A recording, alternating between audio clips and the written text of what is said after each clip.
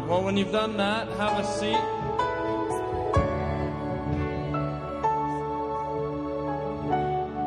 Yeah, thank you, guys.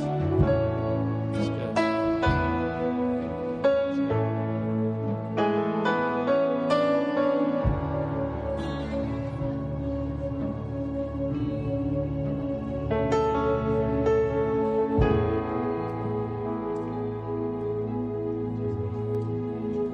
Well, welcome for those that joined us and that I never welcomed, and good to see so many great faces at Resurgence. And I'm Travis, and Tara, Catherine, good to see you guys.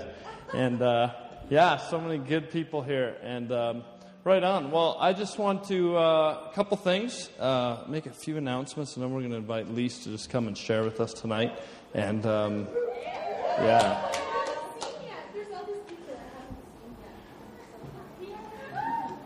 right on. We're really excited to see you too, Lise. And I won't talk long, and we'll get right to it. Resurgence, the next Resurgence, March 10th. And we're really excited to have a friend of mine from Calgary, Pastor Steve Osman, a really great speaker. He's come to Resurgence before, and he's just doing amazing things in Calgary. And if you've heard Steve, how many have heard Steve Osman before? Yeah, a few, yeah. And he's one that you don't want to miss. We don't have a location yet. We'll know probably Monday and where it'll be. And but it's going to be March 10th, and then right on. It'll be March 10th. April 21st, we are going to Lacombe. Resurgence is going to Lacombe. And we are going to be heading to Lacombe, and it's going to be awesome, and you'll want to come. And so you'll have more info about that, but we're going to a church in Lacombe, and Ben Rogers is leading us in worship, and it's just going to be an amazing night. And it's about an hour south, so we can all jump in cars and go there. And they're really excited to have us, and we're excited to be there. May 12th, then, we're having another Resurgence in Edmonton, and then again in June 8th. And just, I know people are asking dates and wondering, hey, when is it happening? If you want to know more about us and Resurgence and what this is, go to liveresurgence.com, and that's the website right there. And we just love you to connect with us. We're also on Facebook. You can add to a group, and be great. That's all. And couple other opportunities. We just have some opportunities for you to get involved. We need you to get involved, and we need your help, and we believe this is a community, a family, and we have some opportunities to volunteer and to serve, especially in the area of ushering, and just greeting people at the door, and parking, and cleaning up things that fall down, and we're very sorry about that, Pastor, and just all the things that just to serve to make Resurgence happen. We also have a need in the area of prayer ministry team we're building right now, pre-service prayer, just lots of opportunities for you to get involved, and we would love to have you involved. Area of communications, just getting the word out, sending e-blasts, all that kind of stuff, website. We have a real need for people just to help us with that. So if that's your gifting, if God's speaking to you about, hey, I want to get involved, there's lots of opportunities. Nathan, would you just come in for a second? This is Nathan right here, and you probably parked your car and flagged you in, or you saw him cleaning up the vase, but he just does it all, and just an awesome servant. And how can they get involved? You can, on the way out, we'll have a sign-up sheet. So basically, as volunteers, essentially we help take up the offering, help seat people. In the case of being here at New Hope, we help park people as well. And so things like that, basically anything to keep the evening running smoothly, and just being kind of like a smiling face for just people as they come in and have a seat. Totally. Good. Thanks, Nathan. And speaking of the offering, we want to take an offering. We, as a habit, just take an offering at every Resurgence because we believe that worship, singing to God is one thing, but giving is something that is worship to God. And we just really believe that Resurgence is not a church. It's where we ask for a gift over and above your tithe and offerings. If you go to a church, please tithe to that church, please give. But if you would pray about, hey, how could I partner in with Resurgence, even over and above that, we'd ask you to prayerfully consider that. We have a big vision, but big vision means big bill. Really, it does. And so we're believing God for big things, and we just want you to partner with us in serving, praying, worshiping, and also giving. And tonight, I just really felt the Lord speaking to me here about giving. And tonight, we have just been really blessed to be at New Hope Christian Assembly. And we've been here, I don't know, it might be 10 times, 12 times, but it's been amazing. And keep coming. This is Pastor Sion. Why don't you stand, Pastor Sion? And he is a pastor, and we just really appreciate it. I want to thank you, and honored to be here, and honor you for your leadership of this church and what you're doing in this city. And I just really felt the Lord speaking tonight that instead of us taking an offering for Resurgence, that Resurgence part is to honor the city. And we've asked before, we said, hey, Pastor, is there anything we can do to help you or get behind? And there's some needs that you have, but there's also, I feel tonight that when we're going to give tonight, we're not going to give everything that's going to be taken tonight is going to go to New Hope Church. And we want to sow into this soil, and we just want to bless the work that's doing and just pray for multiplication of that. So if you're giving tonight, if you want to give in any way, I would ask you, would you give? Would you give more than you thought you were going to give? Because this is good soil, and this is something that's gonna grow and germinate and be lots of fruit. And I just really would ask you, as a Resurgence community, could we sow into this tonight? And so, I want you to pray about that. What you give, ushers, if you have envelopes, if you could distribute those, that would be awesome. If you need an envelope tonight, they're actually the New Hope envelopes. We did not have our envelopes tonight. But if you're making the checks tonight, it's to City Center Church. And what we're going to do is we're going to count it all up and then give a check right to you guys and just bless you. So anyone need an envelope? Ushers are, there. Yeah, anyone else? You need an envelope? Give tonight? Oh, they're in the pews. Okay. They're in front of you. Just look in front. In the pew in front of you, there are envelopes. Right down. Wow. Okay. I think everyone's got an envelope. Who needs an envelope? Well, why don't we pray? God, I just thank you for your care for this city. God, I thank you for Edmonton, Alberta, and what you want to do in this city and what you want to do in the nation. I thank you for what you have done, what you are doing, and what you're going to do. And God, I just pray for New Hope Christian Assembly, God.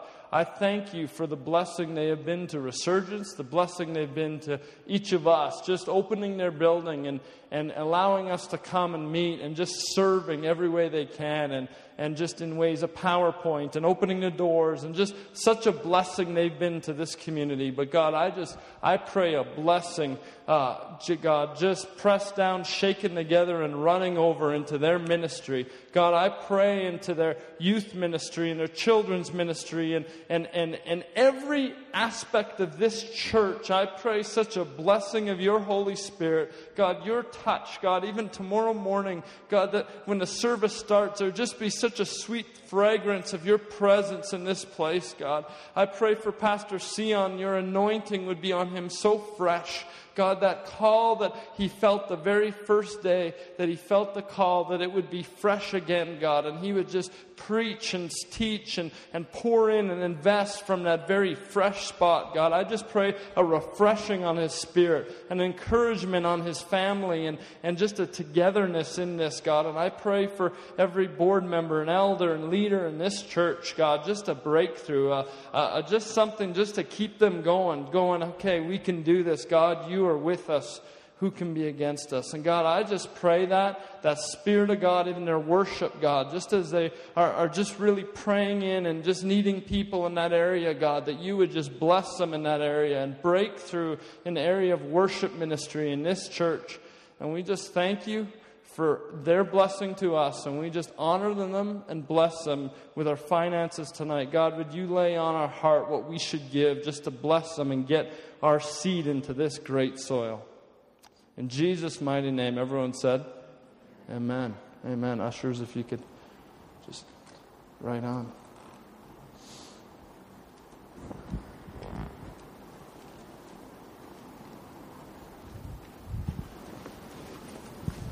Well, we'll be buying a new vase for you, Pastor.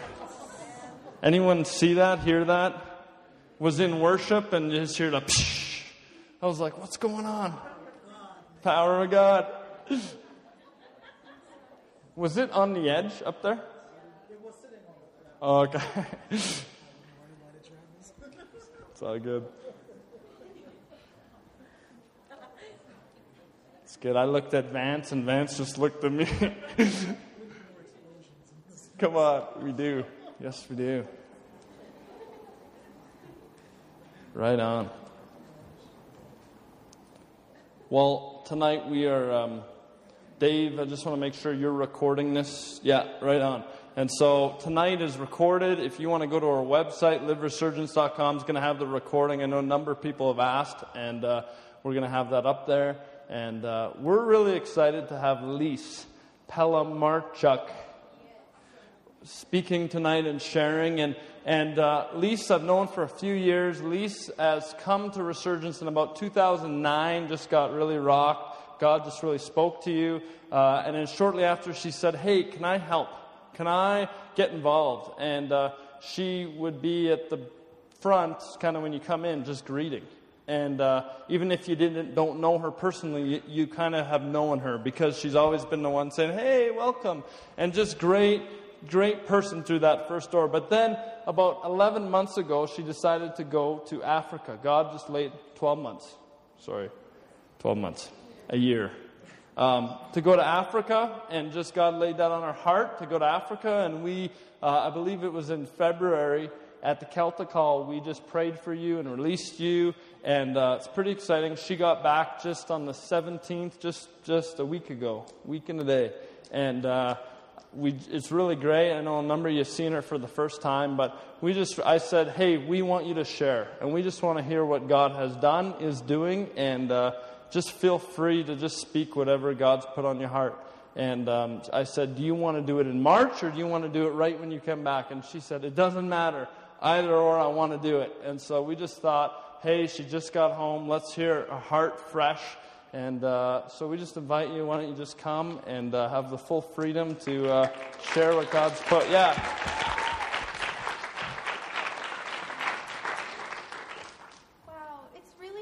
There's people I haven't seen for a year that are sitting right there. So, hi, my small group of 7 years.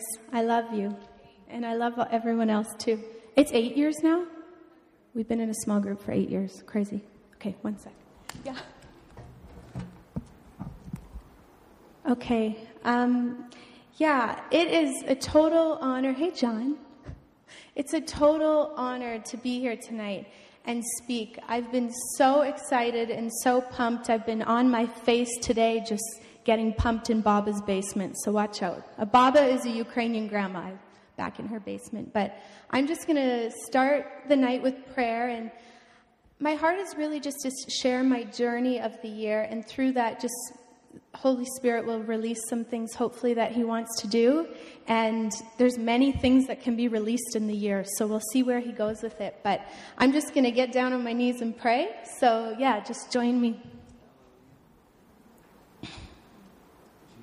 Yeah. Yeah, we just welcome you, Holy Spirit. Thank you for breaking through today in worship.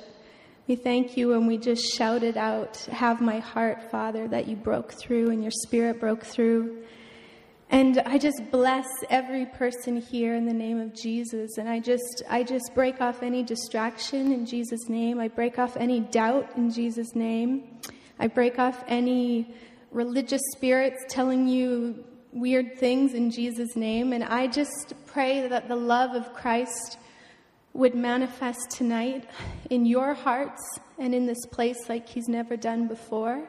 I just pray for the spirit of adoption to fall on this place.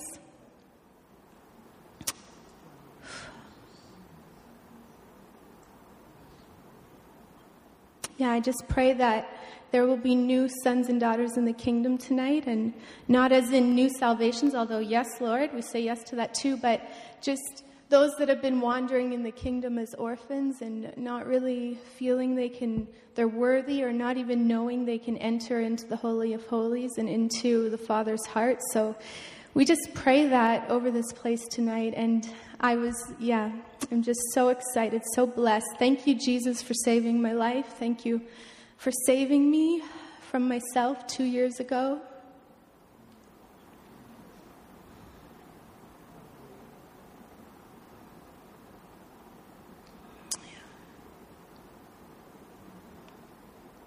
Yeah, we just thank you that you're so good and that you died so there's always enough for all of us.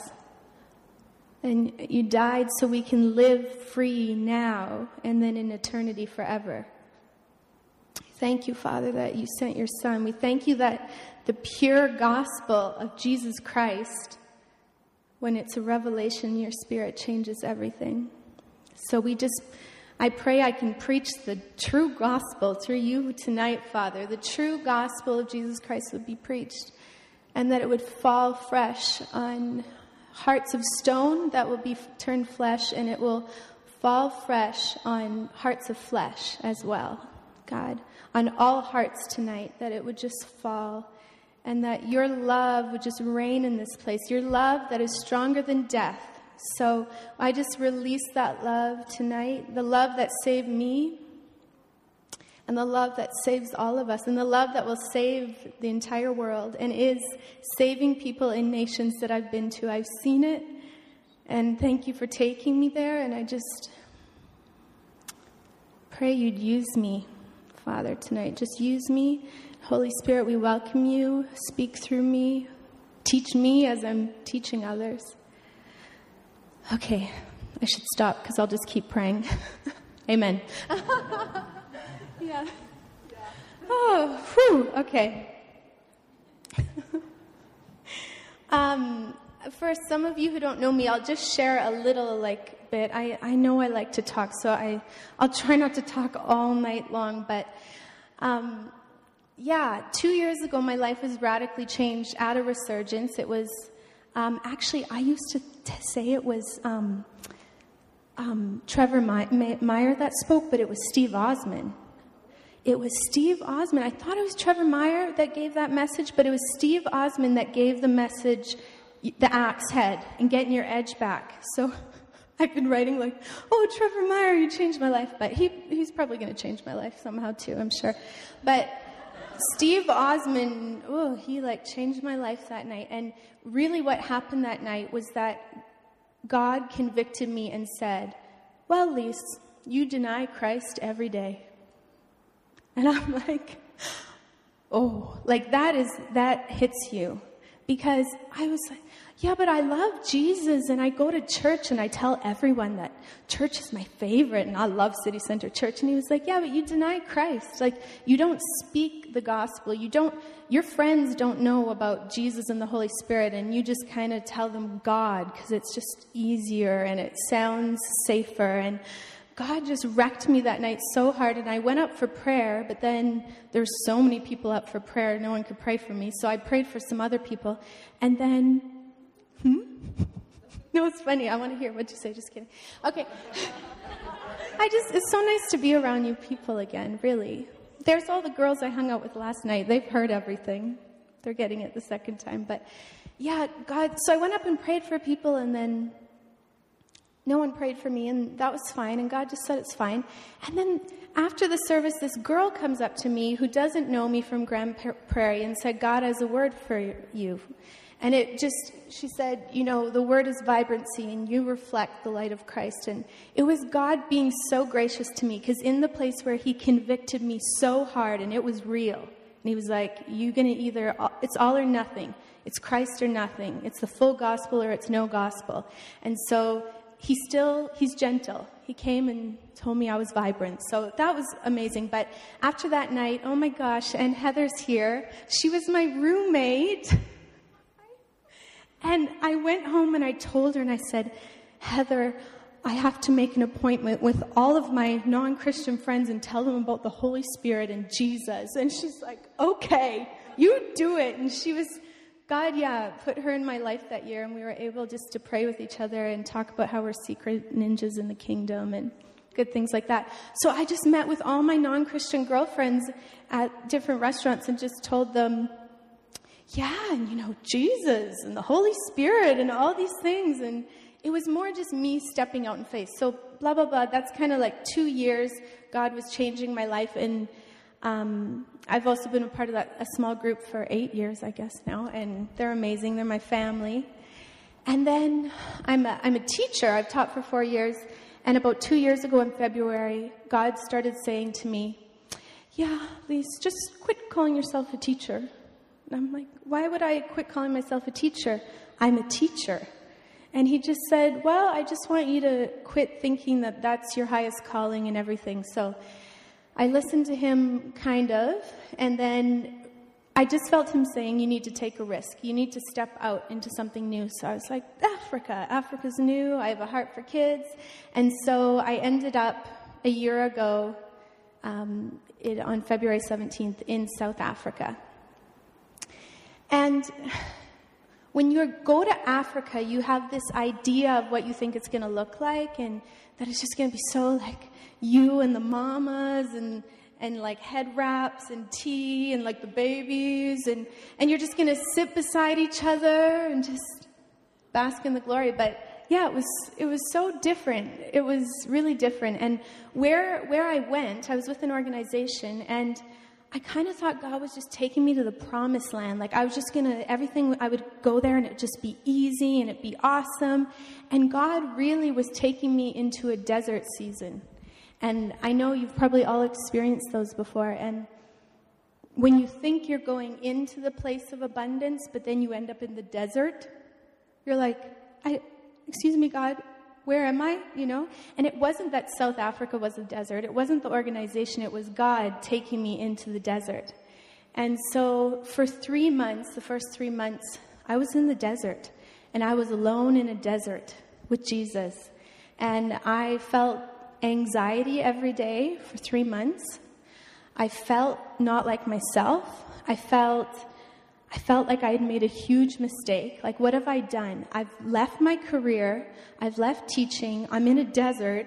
I'm in a gated community. I can't get out.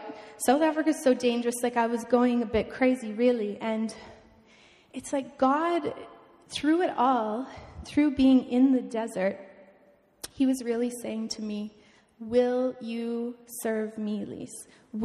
Will you seek me so much and listen to my voice that you will listen to me apart from anyone else? And so I honestly spent nights alone in my room with just Jesus. And like I joke to people, I've always kept prayer journals even when I didn't follow Jesus and I was living another life. I always kept my prayer journal.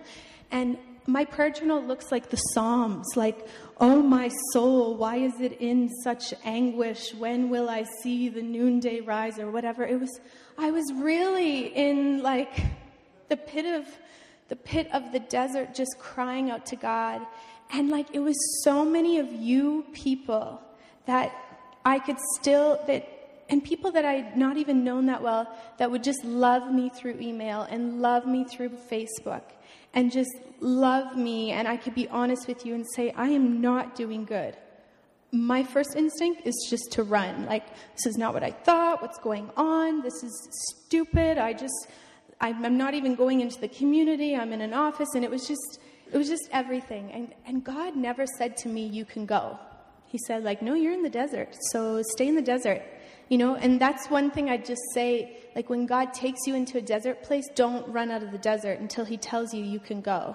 Because he's gonna speak to you in the desert. In Hosea, it talks about how God says, I will allure her into the desert, and there she will know me, and she will call me her husband. And so he brought me to this desert, and I didn't know that was where he was taking me. And so I was in the desert for 3 good months. And of course, when he takes you into a desert time, there's still beautiful things to keep you going. It's just you're mostly in the desert. And there's a beautiful story of kind of how this 3 months of kind of anxiety and stuff lifted. And it was crazy. It was the first week of May, and all of a sudden I just felt a weight lift over me. My situation hadn't changed or anything, but God was just saying, like, I am sovereign. So the first 3 months were like, I'm in the desert, I'm in anguish, what's going on? I don't feel like myself. And then it was this banner of like, I'm sovereign. And I was like, you're sovereign. And he's like, you didn't make a mistake. I didn't make a mistake. This is where you are. This is where I am. And so nothing changed with my circumstance, but it lifted. And just to show you the power of prayer, that first week when all of a sudden something lifted off of me, I got an email from Dela, and I got an email from my friend Sarah in New York. And both of them had been knowing I was struggling. And both of them, like one in Edmonton, one in New York, they don't know each other, got together with groups of girls to intercede for me. And they both did it on the same week. And my friend Sarah in New York got together with 3 girls that don't even know me in New York, and they just battled for me. They were just like on their face crying, and she's like, we were crying and just praying like, God, lift this. And then Dela also got together with Tara and Catherine and Beth, and they interceded for me, and Dela wrote back and said, like, I feel like something's lifted, God's opening the heavenlies, and that was the month of sovereignty. And then the month of June was the month of revelation, like mega revelation. And so it was just me and Jesus in my little dorm room in South Africa with my Bible, and he had me up till 5 a.m. many nights. And he just started revealing deep things to me, and I started feeling alive again. It was like he was breathing life into me. And in Hosea, it talks about, I'll make your valley of anchor, your valley of trouble, a door of hope. And that's what he was doing to me in June. And it was like, thank you, Jesus. You know, I was so thankful that he was shifting things. And you're probably wondering, when am I going to talk about Africa? But the first while, I, to be honest, wasn't really in the community. I wasn't really on the ground with people. But the first week in June, I had a chance to go and live with a Ma Audrey. She's Shangaan and background, and she lives in Cork, which is a community in Bushbuck Ridge. And it's tough ground in Cork. A lot of child-headed households, which are just children living on their own because their parents have passed away. So I lived with her in her house with rats everywhere and super dirty dishes and sleeping on the ground, and I had to pray through a lot of things with that. But I lived with her, and we did home visits where you would just walk through the community, and she would tell me stories of children. And there was 4 girls that have changed my life and actually showed me what the true gospel is. And there were 4 little girls, and the oldest was 13, and the youngest was 9. There were twin 11-year-olds. And we actually didn't get to know them that well. We were just going to visit them. And their mother had abandoned them. They were living in their own filth. When I went there, one of the girls was they had fish that wasn't cooked, and they were trying to scale it or something to try to eat. And these girls were just in a terrible situation. And we just visited with them, and you feel so helpless. And then we went back the next day, and it was so sweet. As we were walking up into the house, these 4 little girls were on the ground with a sheet over them, like giggling and playing like us girls would when we were little. And it just showed me like, oh, these girls, they're just such beautiful children that have just been abandoned. And yeah, we talked with them, and I prayed with them, and then we left. You just leave. You spend 5 minutes, and then you have to go. And that night, after staying with Ma Audrey, I came back to the base, and I had my first breakdown. And I, wept for, about 5 hours. I was so angry at God, and I was crying out to him, what am I even supposed to do? What can I do for these girls? How? I can't be their mom. I can't adopt them all. We can feed them lunch once a day. I was just so angry at God and just, screaming and yelling at him. And then he just took me to a place and he said, Lise. And I just really said to God, well, what are you doing with the world? What's going on? How am I even supposed to help? Everything's messed up and screwed up. And he just said to me, Lise, I've already made the way. And I'm like, what do you mean you've already made the way? And he's like, I already have the answer to these little girls' problem. I'm like, well, what's the answer? He's like, Jesus, my son. And I'm like, Jesus, I know, but he's like, no, Lise. He said, if you want these little girls, these 4 precious little girls, to one day know a day of no suffering, the answer is Jesus. And I'm like, oh, okay, because it's like God, it's like when it becomes a revelation in your spirit. And you go, the answer is Jesus. And he said to me, Lise, these girls will one day know a day of no suffering if they know Jesus today. And I was like, huh. I feel like I'm using the mic, but I know I have to.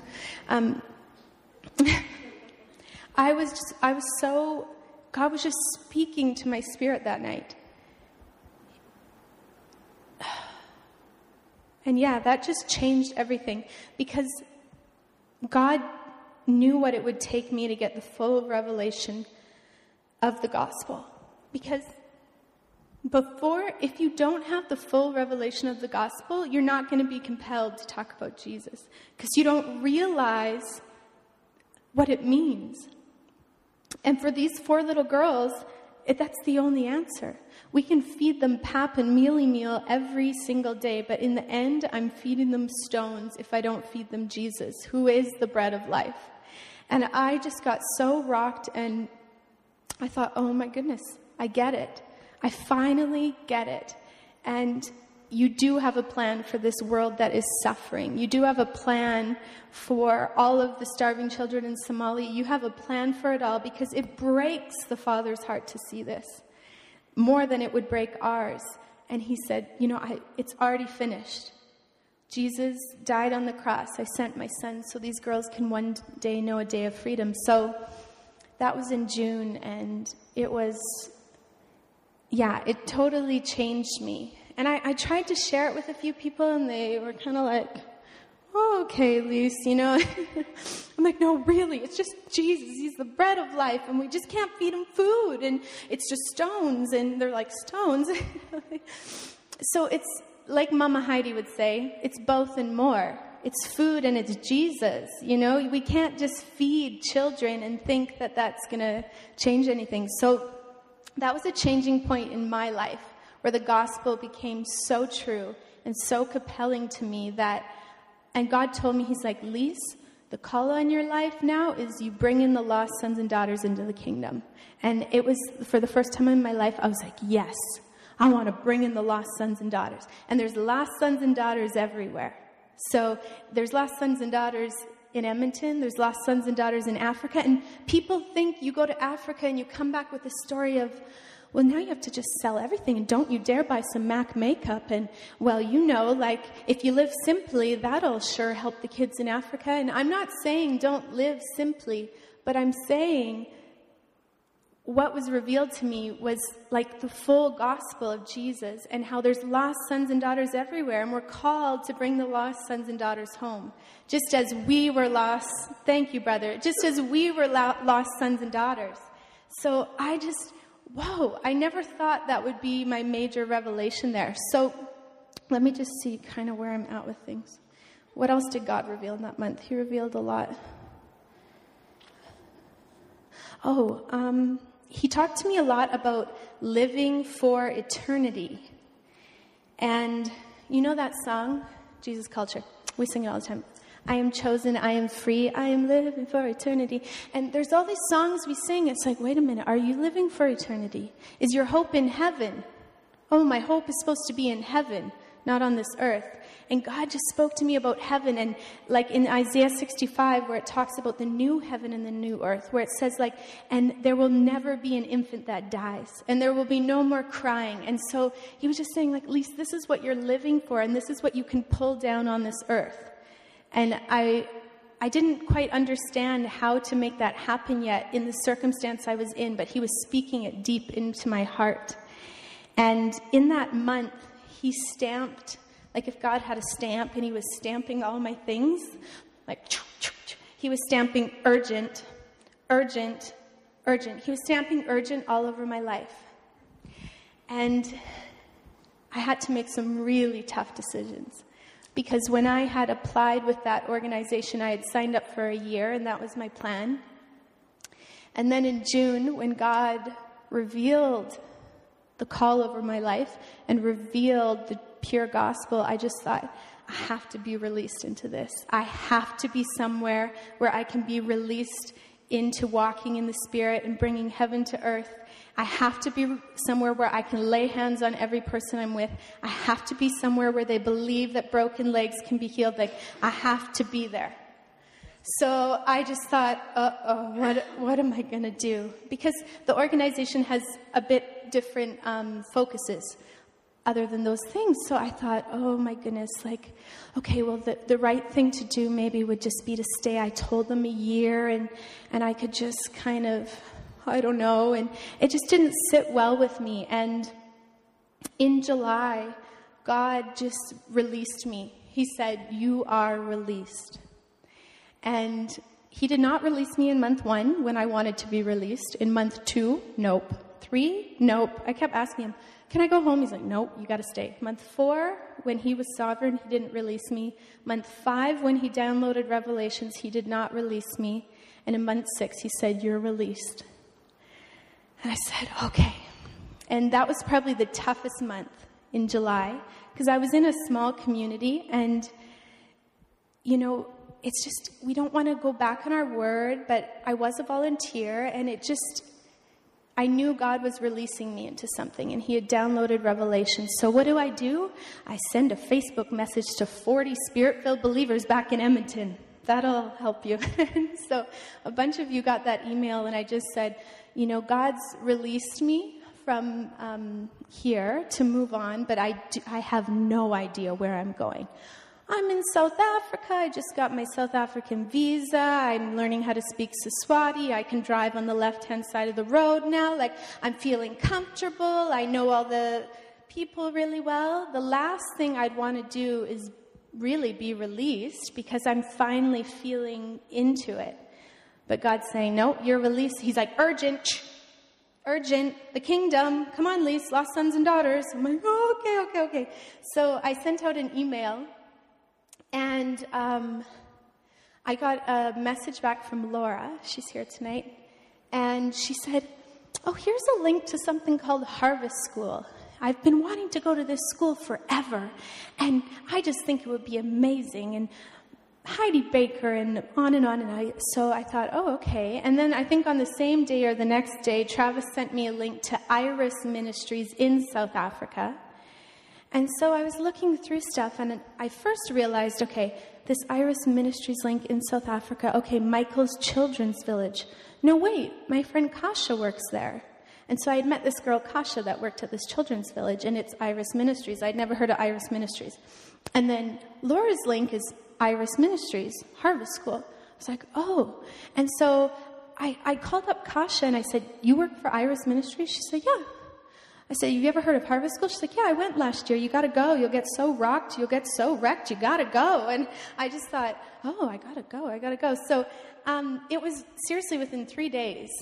I got all that kind of connections to everyone. And then I went on the web page for Harvest School.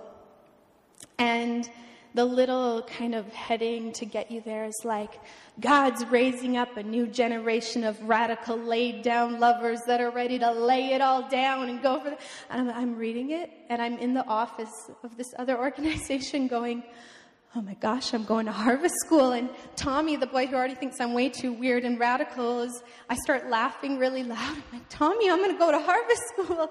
He's like, okay, Lise. And so it was just, I had never heard of Iris Ministries. I'd never heard of Heidi Baker, Roland Baker, and I'm just new to following Jesus for real, 2 years. So I thought, okay, I'm going to Harvest School. And I looked at the dates, and so I'm looking at this in July, and the dates are October, November, December is the school, 10 weeks.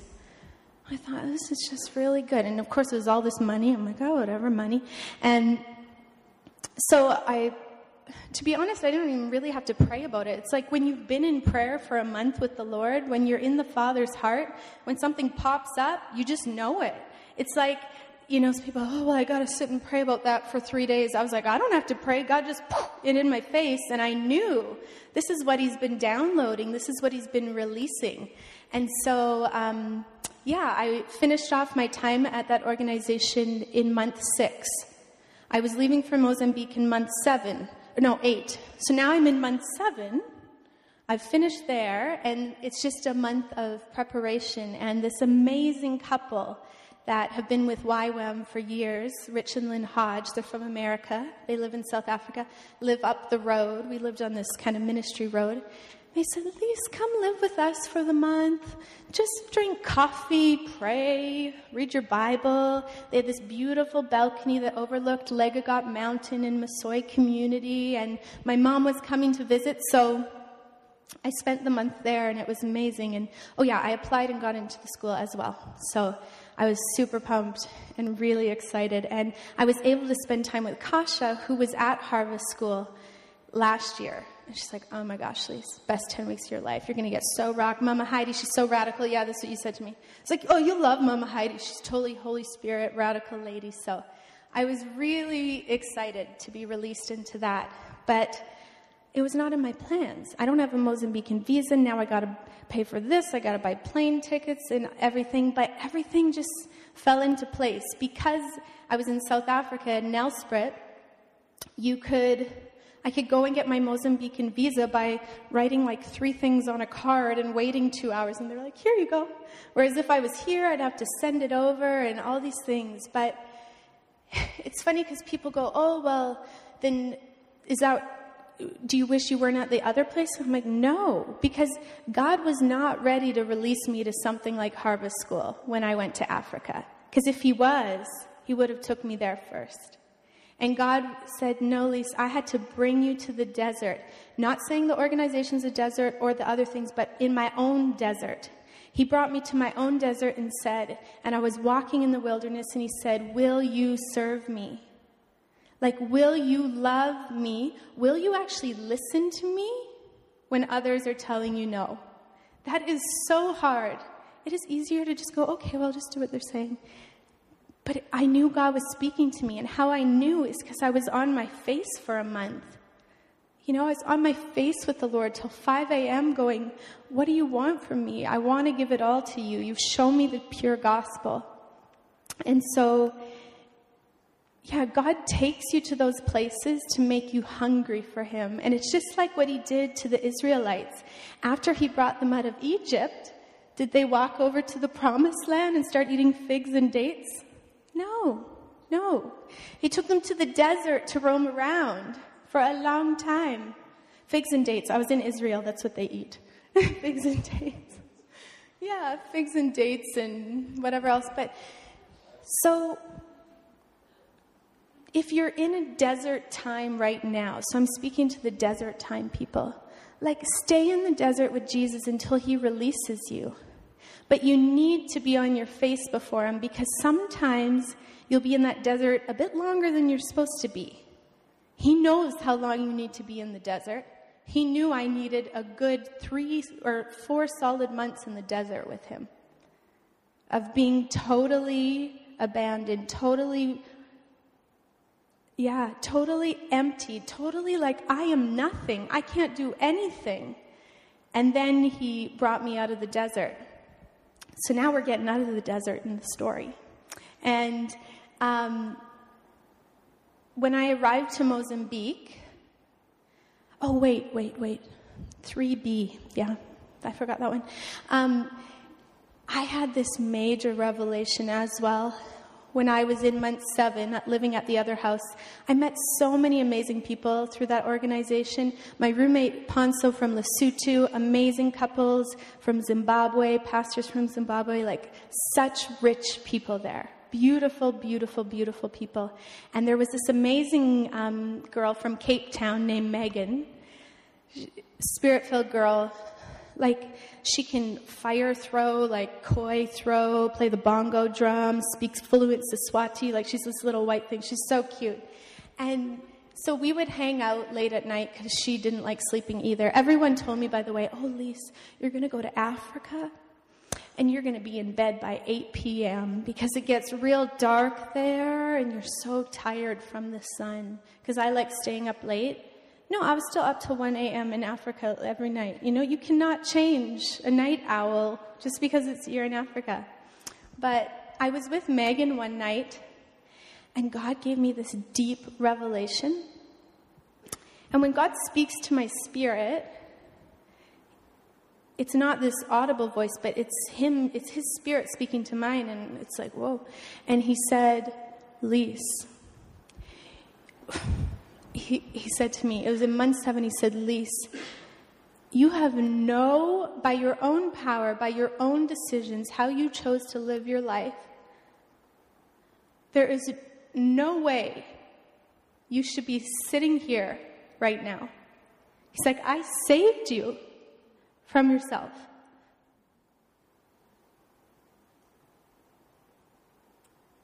He saved me. And he made it's so clear to me. He's like, it's by my grace that you're here today. It's by my grace that you just spent 7 months in South Africa meeting beautiful people. And it's by my grace you're going to Mozambique, to this amazing school. And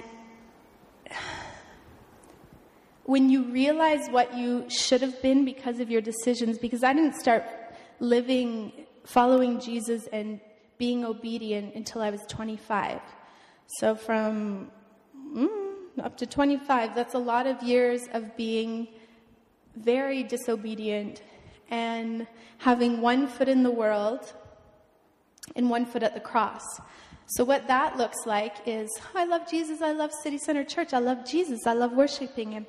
I can still have 7 gin and tonics, I'm not drunk. Oh, Jesus, I love you, I love you. I can still be really unintentional with men. You know, it's this pull of part in the world, part at the cross. And it wasn't until 2 years ago that God really brought me to the cross. And so when you get a revelation of how God saved you, you'll never be the same. No. Like, you live every day. Thankfulness is not something you need to do. It's just who you are. You're just thankful every day. You're like, to be honest with you, the decisions that I made and how I lived my life before, if God didn't save me from them, I should have been pregnant at 17. Like, why did he save me? You know, like, when you get that, like, I should have just been pregnant at 17. I should have an 11-year-old right now, but you saved me.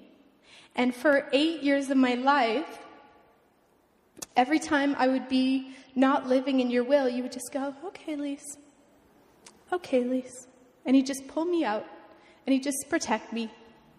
And you know, when you're not being obedient to Christ, all he can do is love you. That's it. He cannot use you. When you're living in constant sin, you can't be released into your higher calling. He can just love you. And he'll love you the same. He loved me when I was a 17-year-old girl not knowing anything, and to where I am now at 28. He loves me the same, but now he can use me for his kingdom. And that that is amazing. And I don't know why he chose to save me. I don't know why for that 8-year stint of my life, I didn't have to be a result of my consequence fully.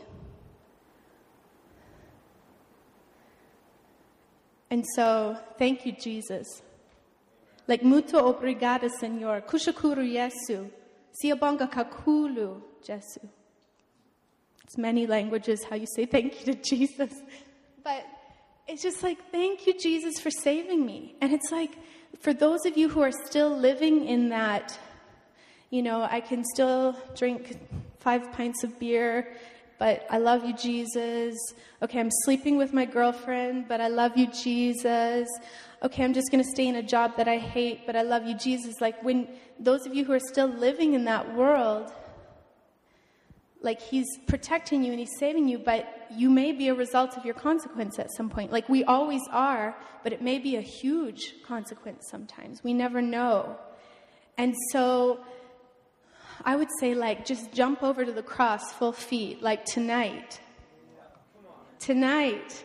Because you don't know how long he's just going to protect you.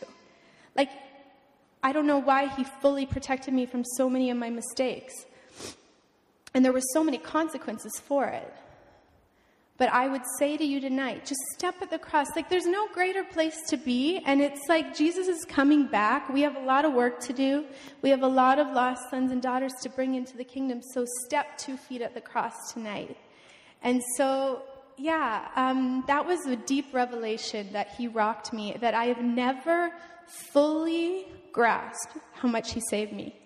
And I was just sitting with my friend Megan, and it just came. We weren't talking about anything. And that's the spirit of revelation that God brings to you. And I feel the Spirit reveals more when you're intimate with Christ, when you're on your face before the Lord. And you don't even have to ask him to reveal it, and he just brings it. And so that was 3B. Yeah.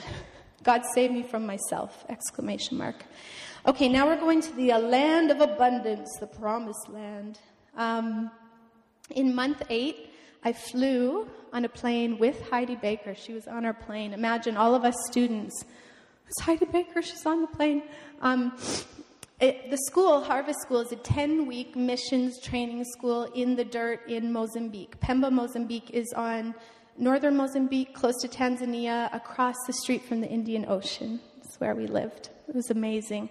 And so the Iris Ministry base is there. The 10-week school, there were 270 of us from 26 nations. So there were people from Brazil and Switzerland and Holland, and it was stunning. And so we lived in little houses with 14 people. The house was, I don't know, the size of this. And 14 people, the water would turn off for weeks on end, and the beds were rickety, but it was full glory, more glory than anywhere you've ever been. So you didn't care. I haven't showered, I'm eating rice and beans. It's full glory, full love. So really, it was amazing. And I'm telling you, oh man.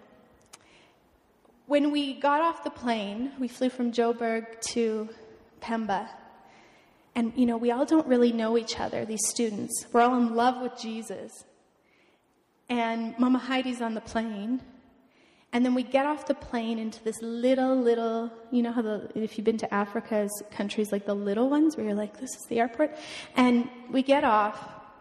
And I have never been embraced by strangers with such love. It was just the spirit of love was there.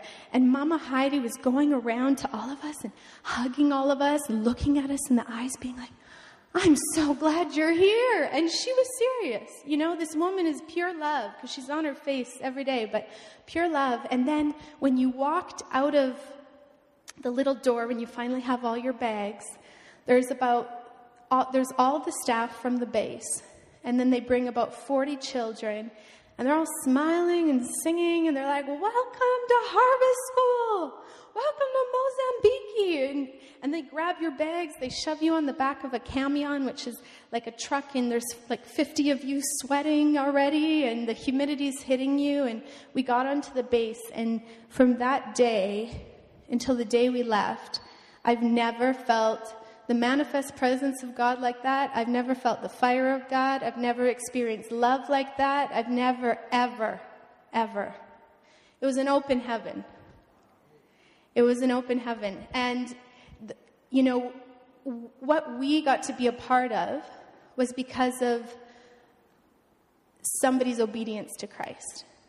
It was 17 years of them being in Mozambique, on their face in the dirt, trial after trial, that there's this open heaven now. So when someone like me walks on, you just get blasted with love.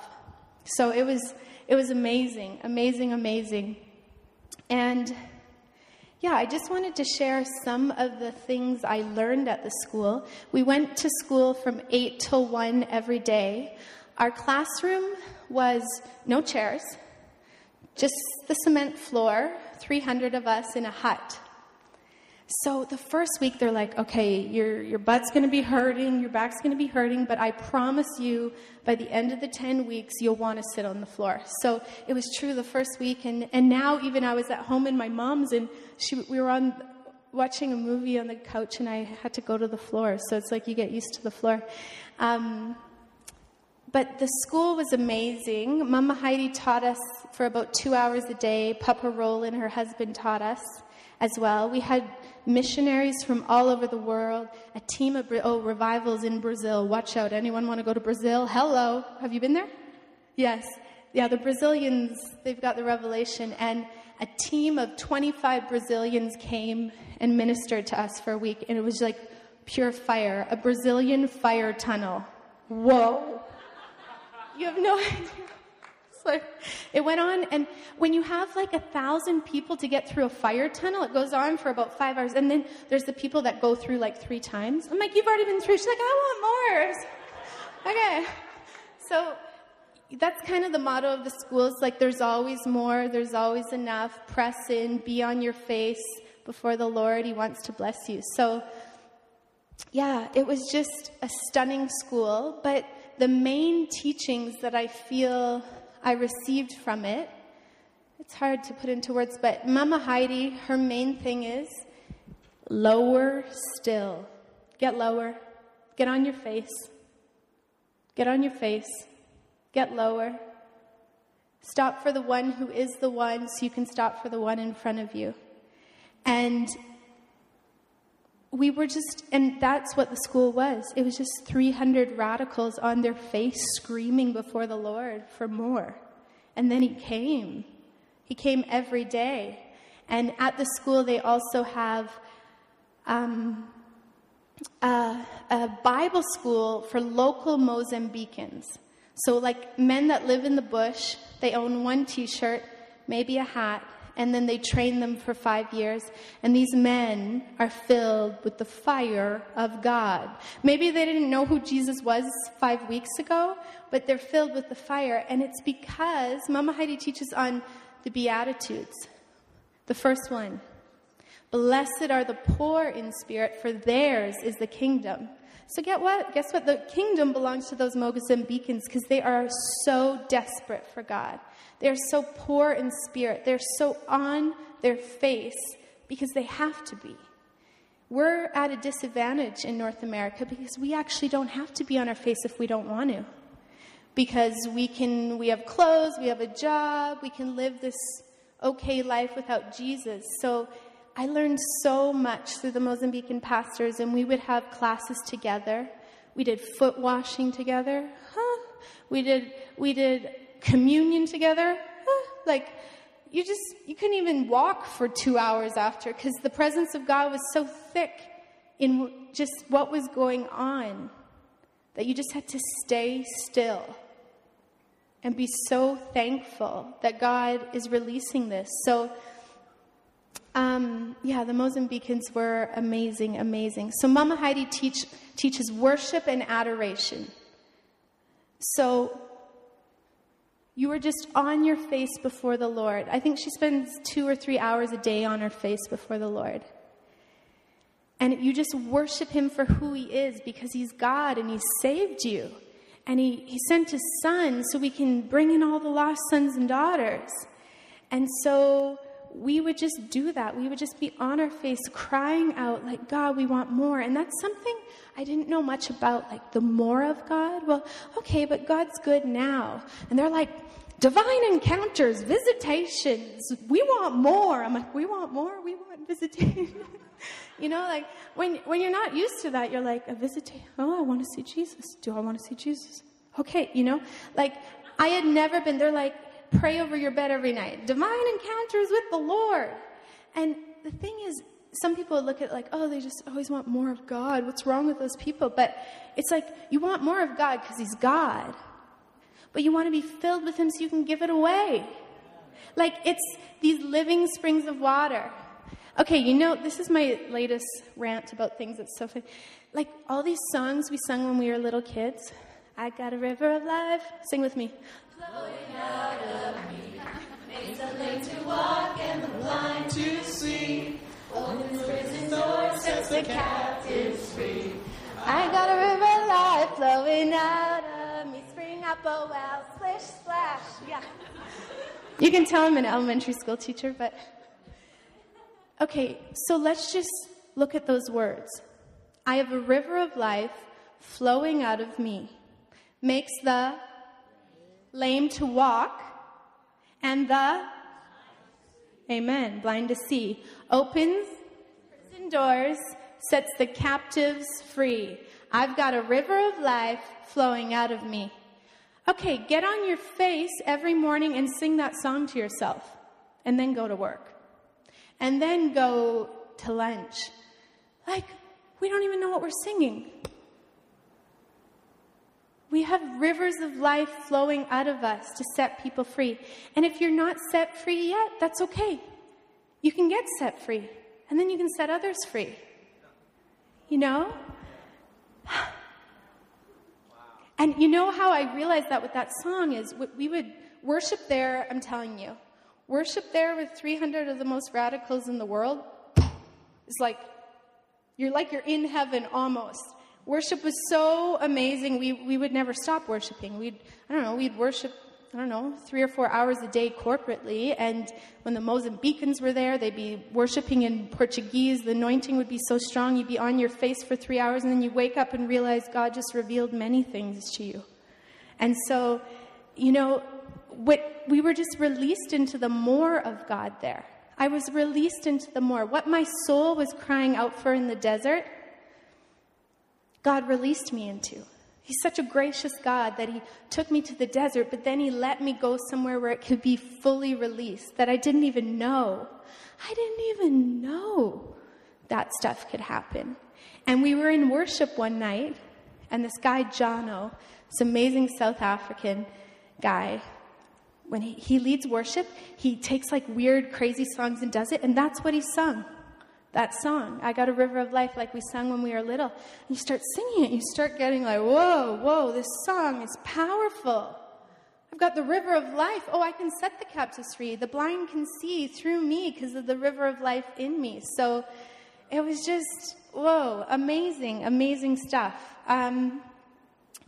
Another thing, for those of you who are feeling like you don't know where to start, or you feel as though, I don't know what to do, how do I do it? Like, should I do 20 minutes of devotions in the morning? Should I just read starting in the Old Testament? Should I, But what I would just do is every day get on your knees and put your face to the ground for maybe like 5 minutes a day for a week.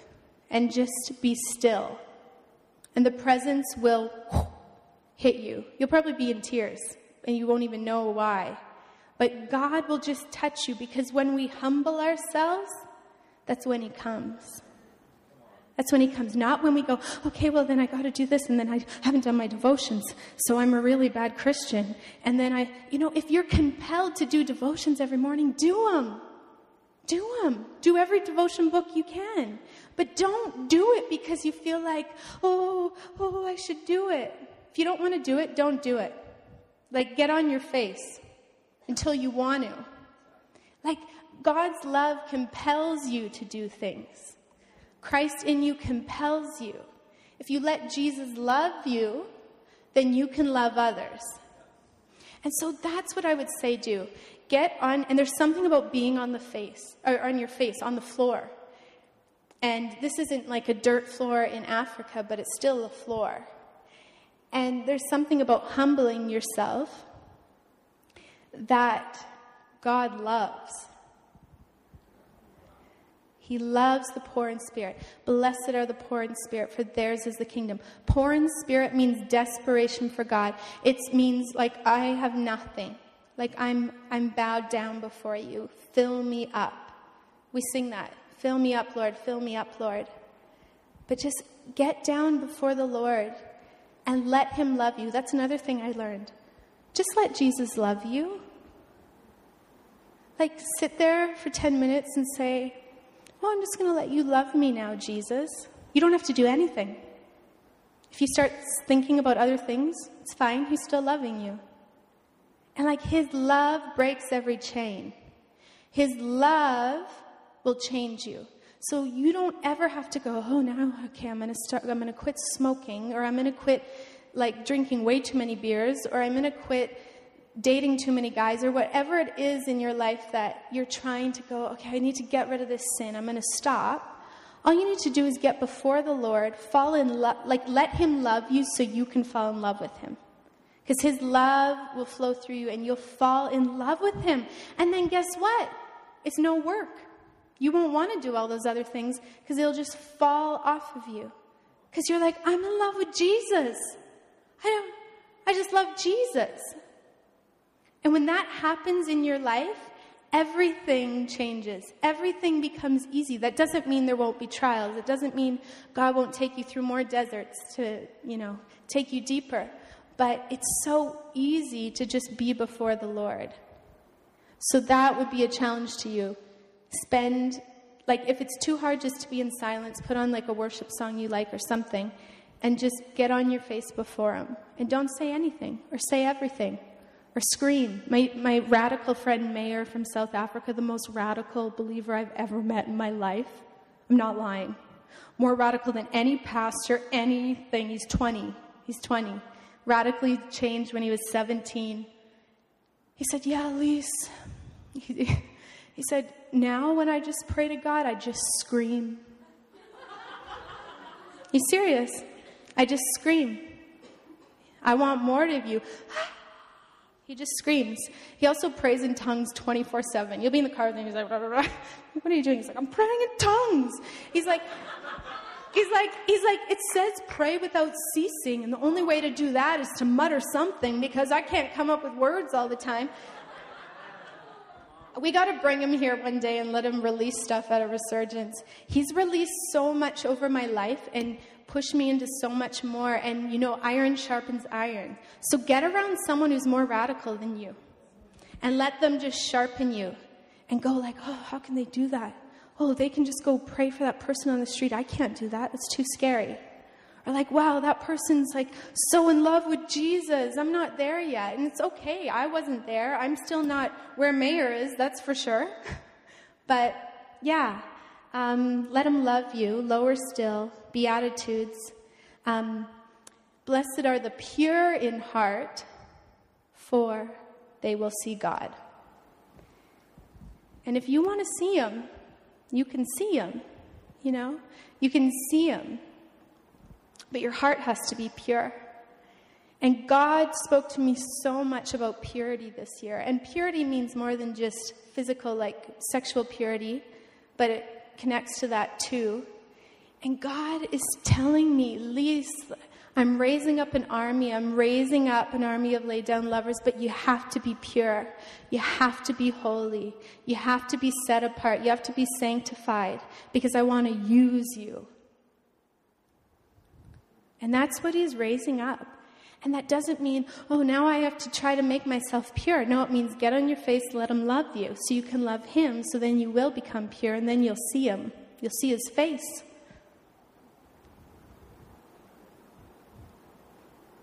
Yeah. And I'm telling you guys, like being in this room, Like, this is going on in South Africa with a bunch of Afrikaans people right now. This is going on in Israel with Arab Muslims who found Jesus alongside with Jewish ultra-Orthodox who found Yeshua, Jesus, and are worshiping together in Israel, in the Holy Land right now. Like, the time is now. The urgent stamp that God was stamping all over my life, he wants to stamp all over yours. Because he's going to come back, and it's going to be soon, whether it's in our generation or the generations to come. And Papa Roland, oh gosh, like Mama Heidi, when she teaches, she's like, Shaka Baba, Shandai, oh Lord, we love you, Jesus, And then Papa Roland comes on, her husband, he's like, oh, joy of the Lord, this is him, joy of the Lord, Jesus. Like, once he preached for 2 hours, and he just said, like, who's the lover of my soul? Jesus! Who's the greatest man in the world? Jesus! And honestly, people were like, that was the best sermon ever. Everyone was just on their face, and so they both have different ways of releasing stuff, but what Papa Roland released over us is just like, Jesus, he always said, the Holy Spirit is just happier than you are. The Holy Spirit's just happier than you are. Like, why are you so grumpy? What's wrong with you? It's Monday. Glory, He's like, go have the best day of your life. They told us that every day. You are released into the best day of your life. And it just would be. Every day would just be better. And like, how is this possible? But they would talk about this laid down army of laid down lovers ready to just roar, like the lion of the tribe of Judah roaring over the earth. And I got to experience it. Because how can a girl from Brazil who came from this background of, she actually wrote these terrible stories. It was like she was in pornographic stuff going on and in the Catholic Church and all these things, and Jesus saves her and she's on fire for Jesus. And then like a girl from Switzerland who barely speaks English, and then a guy from India. How can we all have the same spirit in us? Like, that is a testament to the power of Jesus. How do we all love each other without knowing each other? How do I love all of you without knowing you? It's because of Jesus. There we go. Like, and it's so powerful, and he's raising up this army, and he's raising one up in Edmonton, and I am so excited to be back. Yeah, because, like, let's get radical. Like, seriously, it's like, either get, like, so radical for Jesus, or just, I don't know, go do something else. Because, is that really mean? Oh, gosh. Because because it's way more fun. Radical doesn't mean you have to be some crazy lunatic. Radical means you love Jesus. And you want others to love Jesus. So when you're sitting in a bus on a boring Monday, trying not to have the best day of your life, and you're bored, why don't you just pray like, okay, Holy Spirit, who do you want me to talk to? Do you have a word for me to give to someone? Okay, that lady over there, she looks sad. Or like, just make it fun. Like, God wants to release so much through you. And you all, no matter how scared you are or how not scared you are, he will use you when you just humble yourself. And he uses the humble and he uses the meek. So I just want to see Edmonton turned upside down, and Canada. Like, Canada, I don't know, we're aligned with Israel. We're like ready to go, really. Canada, I think, is ready to be released into a lot of things. And when I was on my face in Mozambique one day, it was when those Brazilians were there. Those Brazilians leading worship. They were speaking in Portuguese. I don't know what they were saying. It was so anointed. Like, everyone was just like on their face, and you just didn't even know what was going on. And it's so funny. I would use like my skirts. All of us would do this, so don't think it's gross. But we'd wear these big, long African skirts, and you just would always be like in this deep weeping sometimes, and you just use your skirt to like wipe, It's just, your skirt's dirty anyways. We had to hand wash all of our clothes, 300 people for 3 weeks, or 10 weeks. So it was just, it was beautiful, just in the dirt. And like the most beautiful things, like you'd walk back from class, and there'd be this stunning girl. She was from Sweden. And she had on eye makeup, and then she was crying, and there were like these two like long things. It's like everyone's just like vulnerable. Can we be vulnerable? Please. Like if you worship at home and you like twirling around, then twirl here. Please. It makes it way more fun. Yeah, get free. Pretend you're in Africa. Everyone's free there. At church there, during worship, there would be about 1,000 people, and all the Mozambicans would be on stage releasing their songs. And then all of a sudden, like, a Congo line would break out, and there'd be like 1,000 people on a Congo line, and then there's Mozambican village kids doing backflips, and like it's like, let's just be free. Because that's what the Spirit does. If you're not feeling free, then the Spirit's a bit squashed. Something is doing this. And there's so many people who are like, well, I'm not a clapper. I don't dance. Well, I'm not saying you have to dance, but be free to be who you are. Like when you worship in your room or when you worship in your car, don't come here. Like when you're releasing the sound of heaven in your room, don't come here and stand and don't release the sound. Because we need to release the sound together. We like want an open heaven, and that's how you get heaven pouring down. The stairway is when you are yourself and you're free in the Spirit. Talking about being filled with the Spirit, it says that you'll be filled with the Spirit and a power will come on you. You'll be filled with the Spirit and a boldness, a power will come on you. That's not of you. You can be this meek little girl and all of a sudden you're filled with the Spirit and you're like, sir, your knee's hurting? Let's pray in the name of Jesus. Like, you're like, oh, you know? Like, I still remember the first time God called me out to pray for somebody. It was at Resurgence 2010. So I haven't been like this for that long, but 2010, and there was this really beautiful girl worshiping, and God was like, oh, go pray for her. And I had never prayed for a stranger before. I was like, no, that's so weird. I'm like, yeah, there's like other people at Resurgence that do that, but I'm not that, you know? And God just kept saying, go do it. So I ended up praying for her. And it was Tamara, who's one of my good friends now.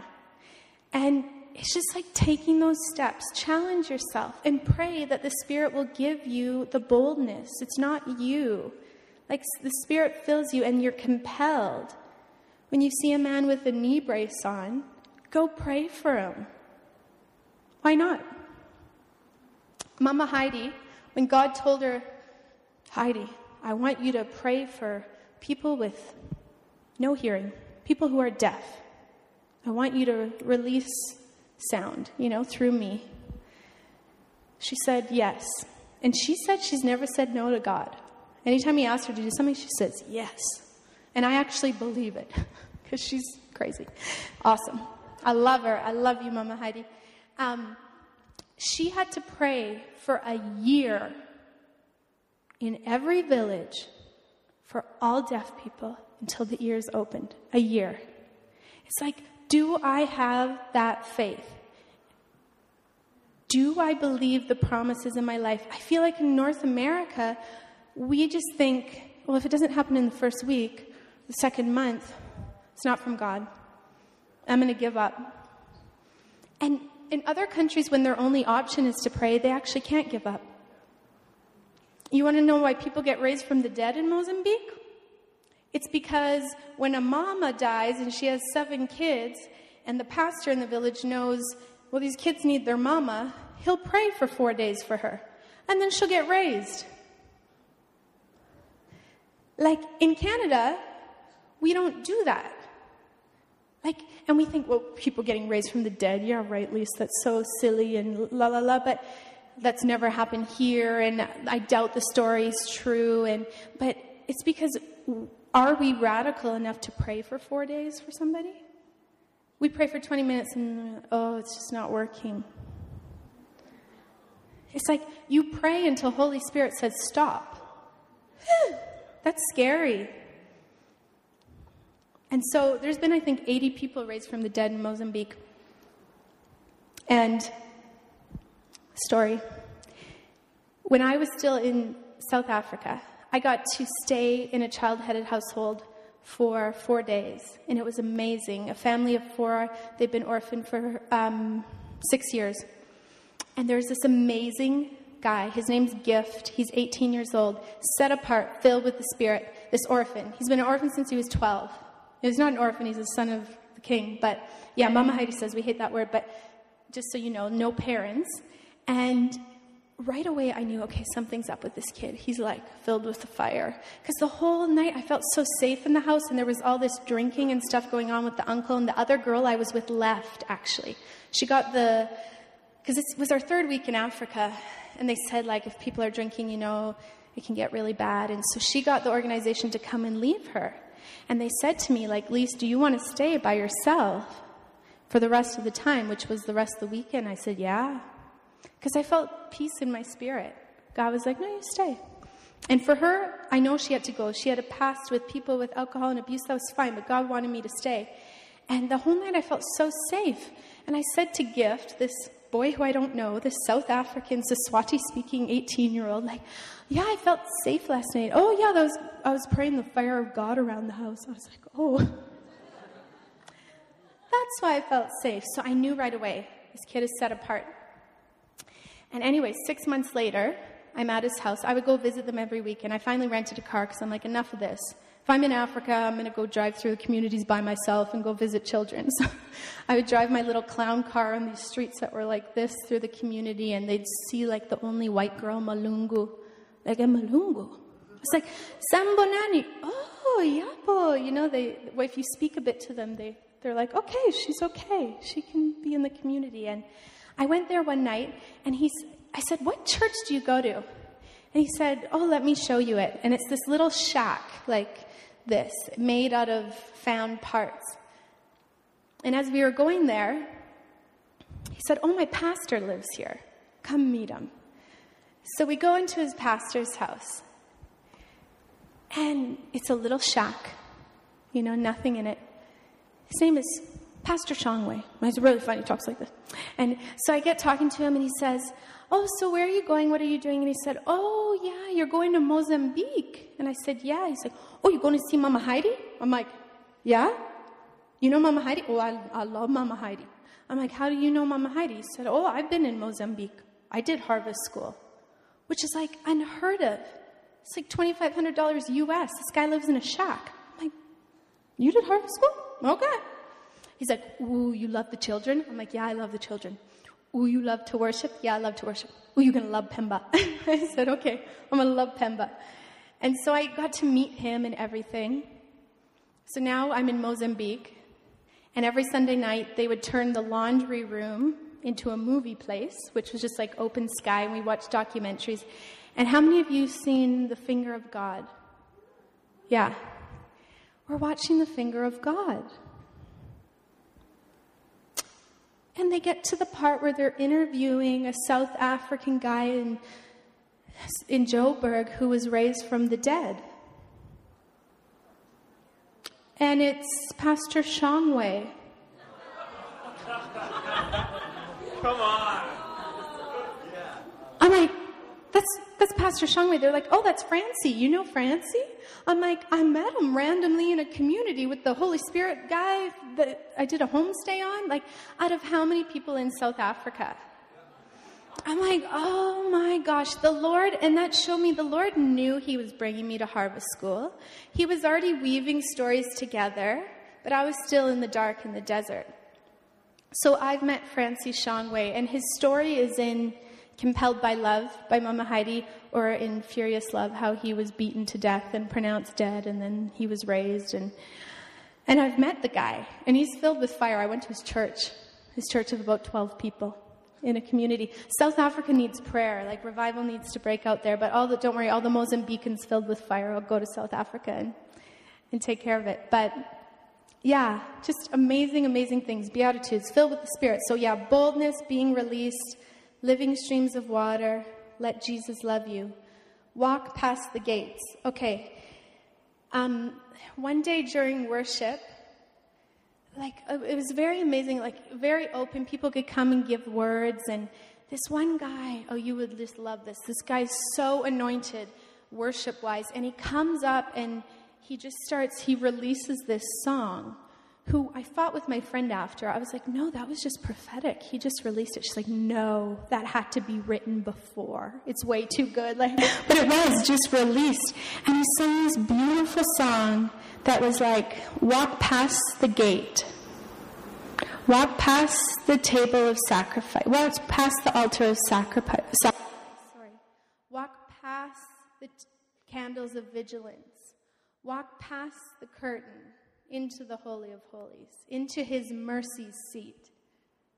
And it was just stunning. And something God really taught me about was the spirit of adoption while I was there, and being sons and daughters of the King.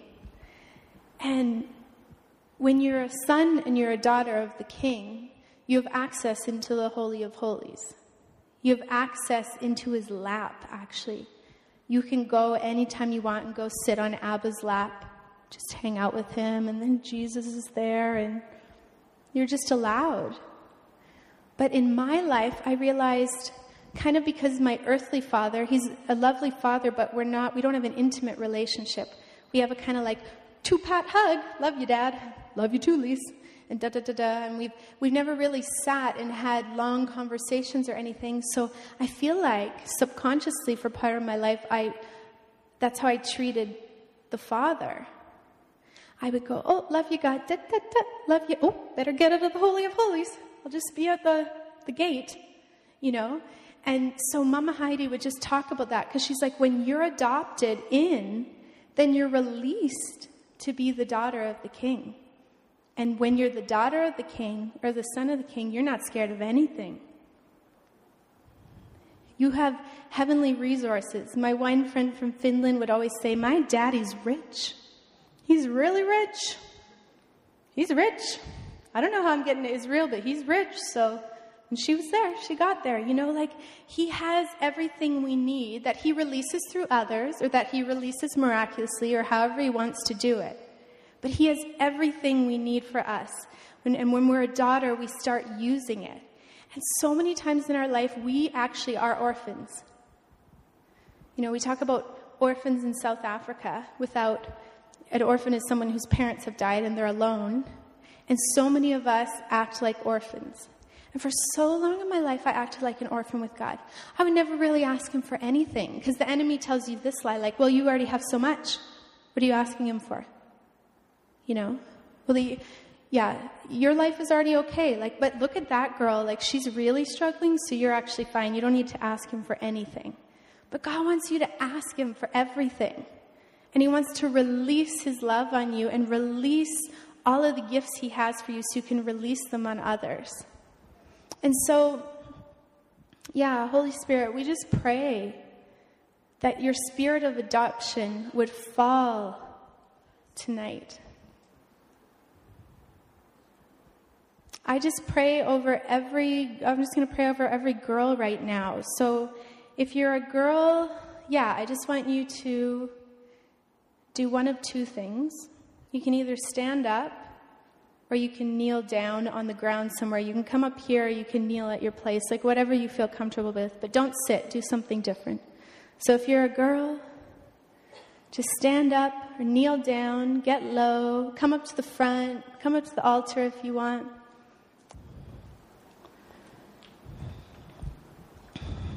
You're just welcome as you are.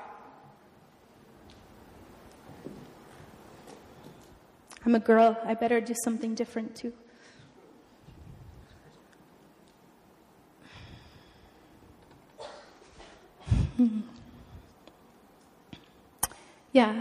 Thank you, Holy Spirit, for just guiding this right now. Thank you, Holy Spirit, that you are here.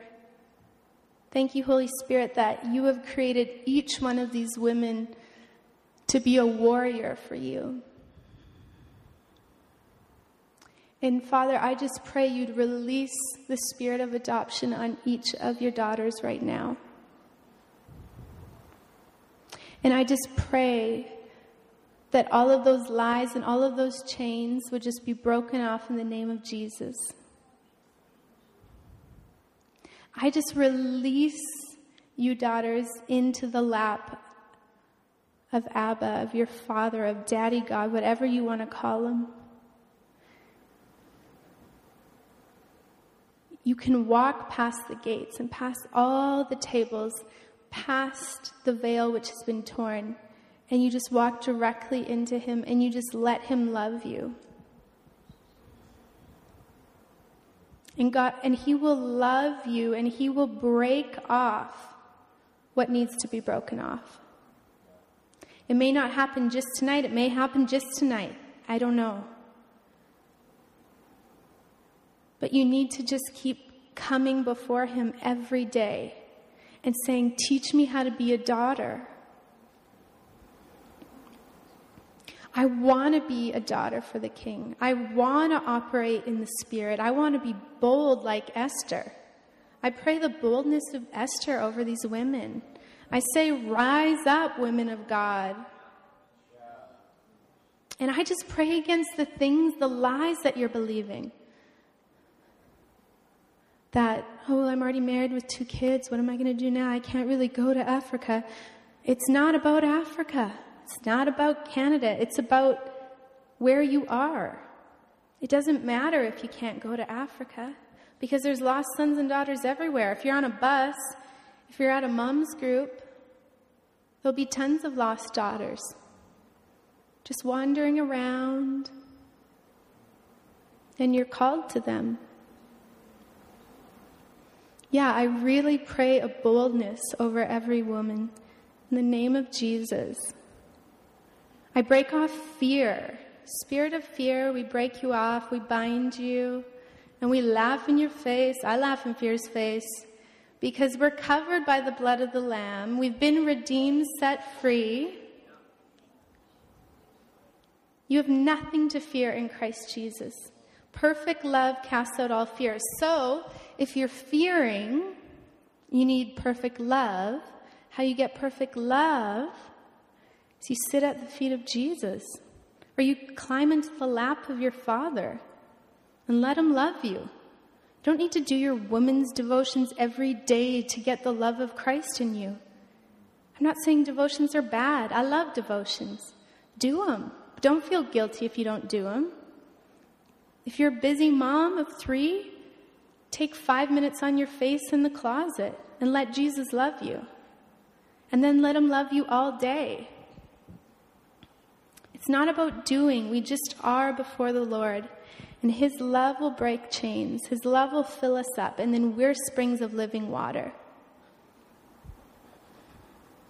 Yeah, Holy Spirit, just reveal to each woman right now what she needs to lay before your feet, so that she can be released to be the warrior, bold woman that she has been called to be.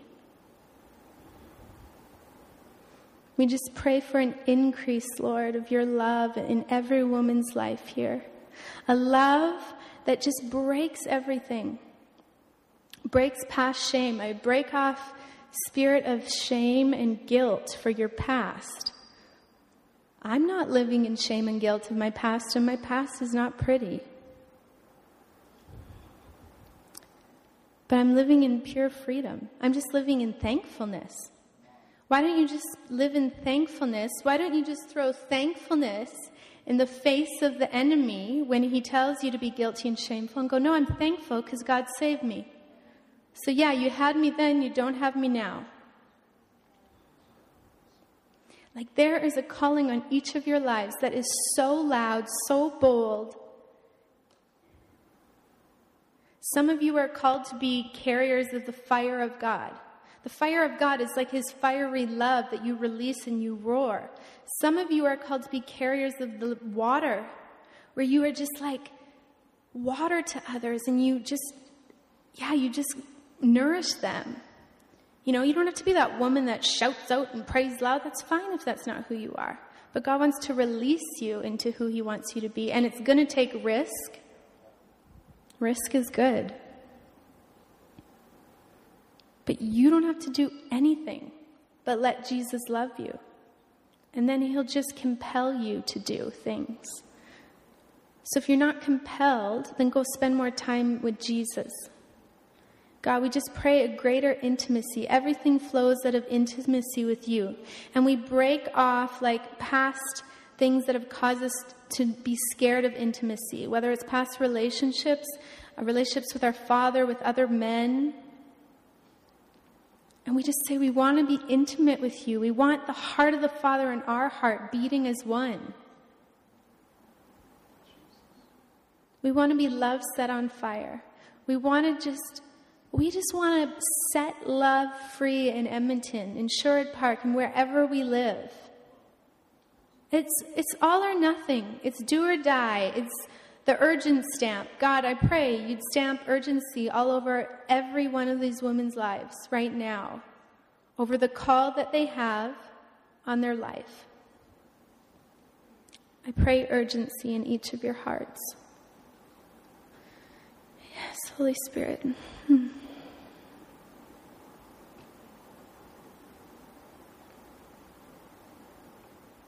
God, we just pray over forgiveness in our lives. As women, we can hold things in and become very bitter, very angry about what others have done, what we have done to ourselves, what you have done to us, the life you've given us. Like, it is not a mistake, the life you're living. If you're married with 2 kids, it's because God wants you married with 2 kids. If you're single, it's because he wants you single right now. Like, it's exactly where you are is where he has you. When I was in the desert, that's where he wanted me. So we thank you, Father, that each woman is exactly where you want them at this point. That doesn't mean you aren't moving them out of the desert or pulling them in. Some of you are going to be pulled into desert times. Some of you will be released out of them. But you are where he wants you. But he just wants to love you. Mayor, my radical friend, wrote on my page today, Jesus is so in love with you, Lise. And he tells me that all the time. He's like, Lise, I just want people to know that Jesus is so in love with them. And he's not going to love you any more when you get better, just like Graham Cook says in that really good thing. He's not going to love you any more when you become better. He's not going to love you any more if you become worse. He loves you because he loves you, because he loves you, because he loves you. He created you. You're his daughter.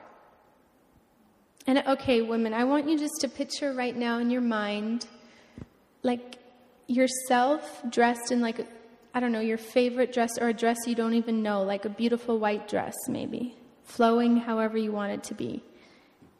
And I want your hair to be the exact hair you want, because we never have the hair we want, but let it be the exact hair you want.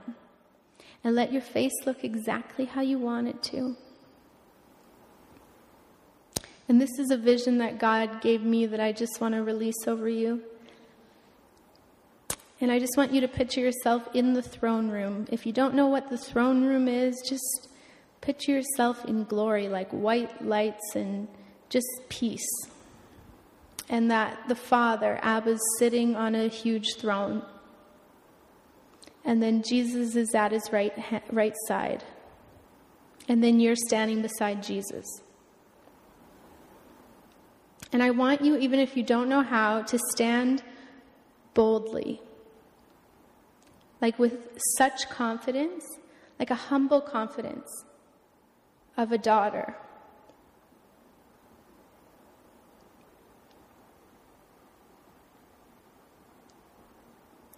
And it's like the Father's there, and his hand's on Jesus' shoulder, and you're holding Jesus' hand.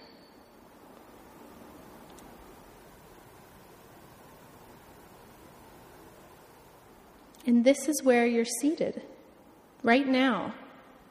It says we're seated in heavenly places with Christ Jesus. That's where you operate out of. That's who you really are. You're that bold, beautiful warrior woman who has the power of Jesus, the Father, the Holy Spirit connecting you all. That's what you operate out of. That's what I operate out of. We're daughters of the King. We're not orphans. And we're not going to operate like orphans any longer. We're going to be bold like Esther. We're going to be willing like Mary. We're going to be so willing to say, yep, Lord, use me. If I'm the only mom at mom's group, if I'm the only single girl at that group, you can use me to release your kingdom, to release your love.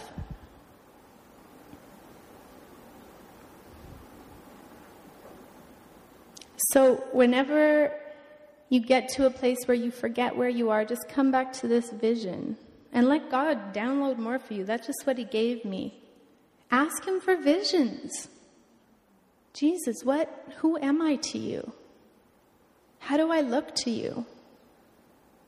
Who do you say I am? Who do you want me to be? Get on your face and ask for visions of who you are. Ask to meet him if you want. Jesus, let me meet you. He'll show you in different ways. He'll show you how. He's not going to do more than you can handle. Like, your mind will be blown probably a bit, but don't get scared to ask for more, because he's a good God and he'll give you what you need. But I just pray, Holy Spirit, just this rising up in the women in this group right now, that they would start living as true daughters of the King. In the glory. We can live in the glory every day. No matter what you're doing. We can be filled full with the Spirit every day. You can have the fullness of joy, peace, patience, kindness, all those things every single day. It's what's promised. The fruit of the Spirit. Yeah, Father, so I just bless all of my sisters in Christ. I bless where they are, but I bless where you're taking them. I stand alongside them as a sister learning to be a daughter. I thank you that you're teaching us. I thank you that you're going to take us deeper into your heart as we let you, as we draw to you. You're going to take us deeper. Yeah, we just thank you. I could go on forever, but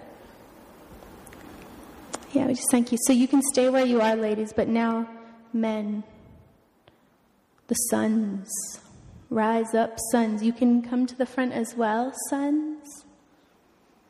You can kneel. You can stand.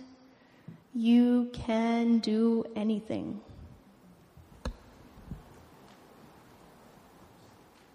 And if the women can intercede for the men while we're releasing this. So intercede however you want. No, it's just a water bottle. But intercession is so important. And it's like a beautiful thing to intercede for the men of Edmonton. And men, if you weren't interceding for the women, then do that when you get home. Wow. Yeah, by the way, I did not plan any of this. It's just the Spirit. Okay. Wow. Come, Holy Spirit. We want more of you. Spirit, speak through me what you want me to release over the men in this place.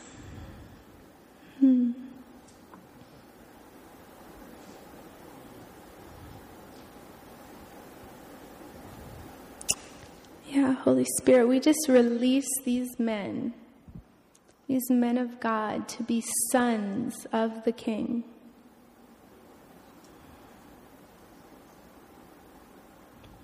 We just release them to be warriors for the King. Just as the women are warriors, the men are warriors, but they're different warriors. So we just say, rise up, sons of the King.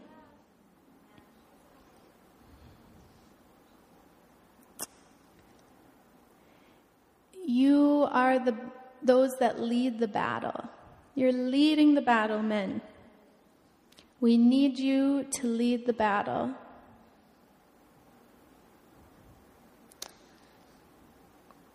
We need you to lead the battle. So we just ask Holy Spirit, and in order to lead the battle, they need to know that they are sons, that they are warriors, that they are strong, that they are loved.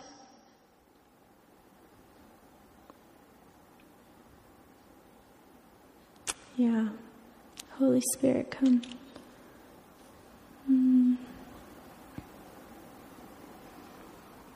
So, Holy Spirit, just show us the things show each man what needs to be broken off in their life, the things that are stopping them from being sons of the King. We break off poverty mindset. We break off orphan spirit in Jesus' name over each of these men.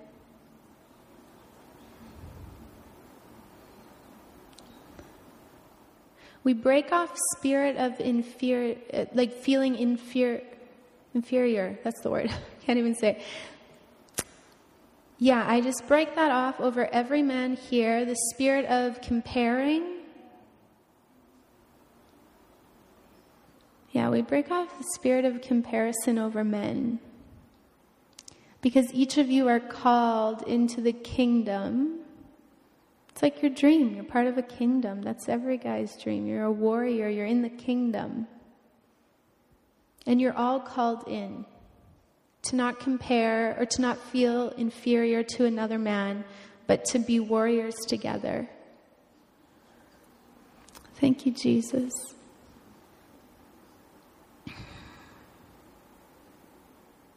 Oh, I break off spirit of pride over men. And we replace it with the spirit of confidence. God, we just really pray. Pride can get so messy, and there's such this fine line with pride and confidence. And we need confident sons, but we don't need prideful sons that are going to compare or feel inferior or fight others in the kingdom. So I just pray specifically right now for those sons that have been feeling inferior, that you don't add up. You're not tall enough. You're not wide enough. You're not short enough. You're not smart enough. You're not athletic enough. You're not artsy enough, whatever. You're not prophetic enough. You're not, I don't know, whatever lie the enemy's trying to get you down with. We break off spirit of feeling inferior, feeling unworthy, feeling like you don't have enough to offer the kingdom, because you do. He created you just the way you are. He loves you. He wants to release you into your destiny, release you into your higher calling. Higher callings don't always mean you have to quit your job. For some people, it does. But your higher calling is what you were created for. You can still do that in a 9-to-5 job for some of you. You can still be released into that. But I just break off fear. I break off complacency. Yeah, we break off spirit of complacency. And we say, rise up. Like it says, rise up, O sleepy nation. We say this to the sons and daughters. Rise up, O sleepy nation. And arm yourself with the Lord. Put on Christ. It says, I put on Christ. So I ask that the sons would put on Christ every day, and that you would be bold and you would have this confidence. Confidence is so beautiful. Confidence through Christ.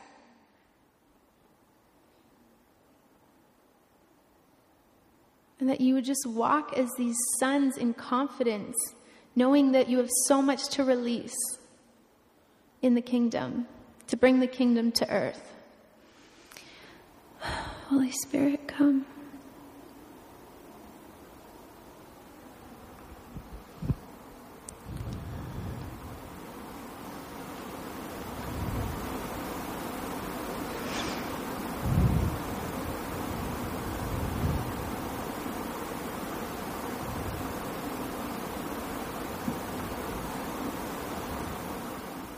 Yes, Holy Spirit, come.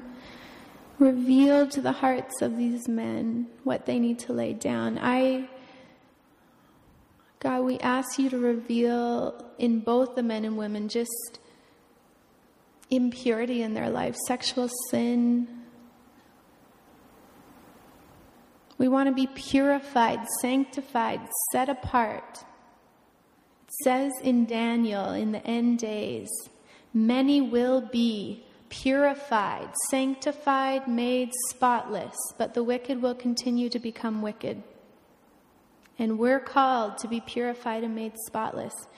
We just slam the door shut to the enemy of saying, oh, just this sex and this and that. And it's just, God, it's not what we want. We want to be so pure before you.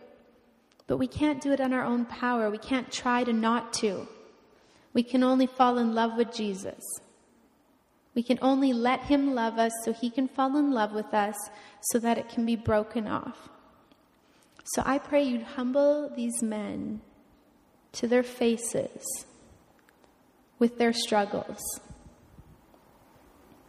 whatever they are, that they would be so hungry to be set apart, purified men of God, leading, called to lead their families.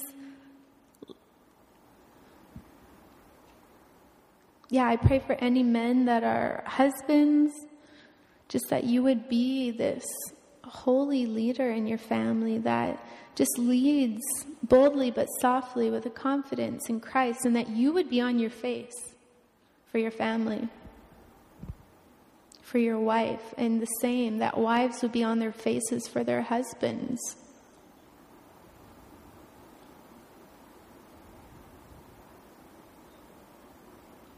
God, we thank you that you're raising a generation up of laid down lovers, of people wholly set apart for you so you can use us. But you can't use us until you got us. You can't use us until we get a full revelation of the gospel, until we are so in love with you, Jesus. Until then, you just love us, and that's okay. If you're just in the loving stage, just let him love you until you're ready to release it all. If you're not compelled to tell people about Jesus yet, let him love you until you are.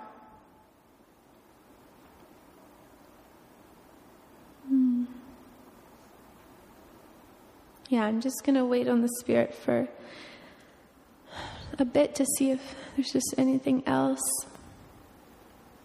So just, maybe we'll just be in silence for a bit. You can have this time before the Lord to just lay down those things that you want to be rid of and just come before his face.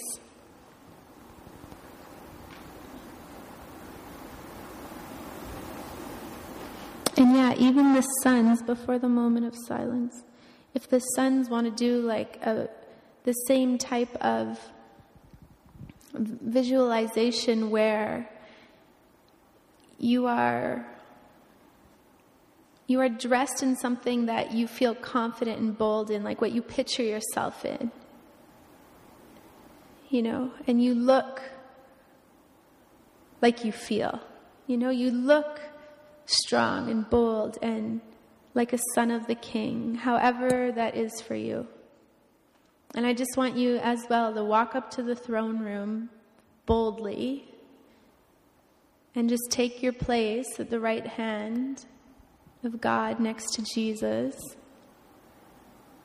and just picture the Father having his hand on Jesus and Jesus having his hand on you.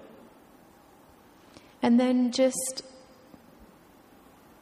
stand with a confidence, a humble confidence, if there is such a thing, which there is, but a humble confidence of saying, and just say to yourself quietly in your head, I'm a son of the King. I am in the kingdom. I'm called to bring the kingdom of heaven to the kingdom of earth. And I will not fear any longer. I will not let fear grip me. And I won't let sin grip me, because I want to be set apart wholly before the Lord so I can roar. So that the roar inside of me can be released. This roar of freedom and of bringing in the lost sons and daughters. He wants to use you. He loves you. He thinks you're the best son. He wants to clothe you in so much beauty and so much love. And we just break off the spirit of, oh, men aren't supposed to be mushy and don't cry and don't be vulnerable. Oh yeah, we break off spirit of not being able to be vulnerable, whatever that is. We just open up that spirit of vulnerability. Just be who you are. There's nothing more beautiful than a person who is being who they are. That's beautiful. So you're released, sons. You're released into the kingdom. You're about your Father's business, not your own business. He gives you the orders. He tells you what to do. You don't have to make them up. But you need to spend time in the throne room. You need to spend time on your face before the Lord. And just open your heart to let Him love you, which can be hard. You need to sit and say, Jesus, love me. Love the crap out of my life, please. Love away the sin. Melt it away. Your love is stronger than death. If His love's stronger than death, His love's stronger than anything that you could have in your life. It's love that will set you free. His love.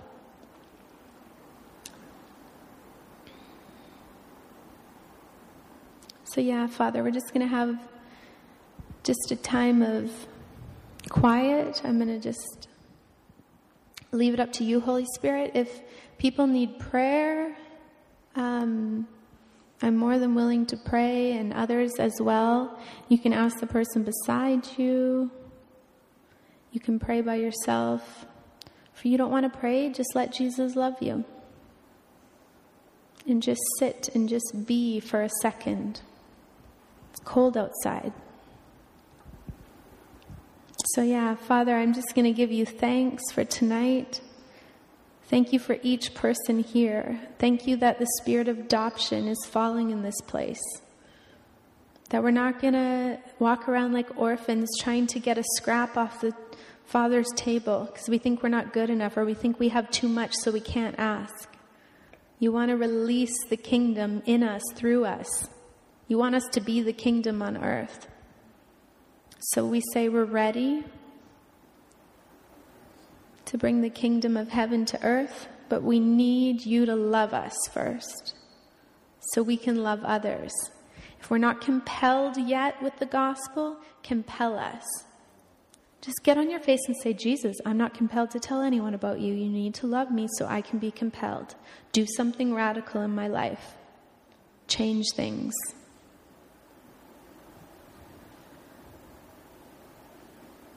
Yeah, we thank you, Jesus. So we'll just keep this a time of, I don't know if they want to play, and a time of prayer. If you have to go, you can go. But thank you so much for letting me share. And I'm really excited just about what God's doing in Edmonton and with Resurgence and all around. So if you want to chat with me or pray with me, I'll be here.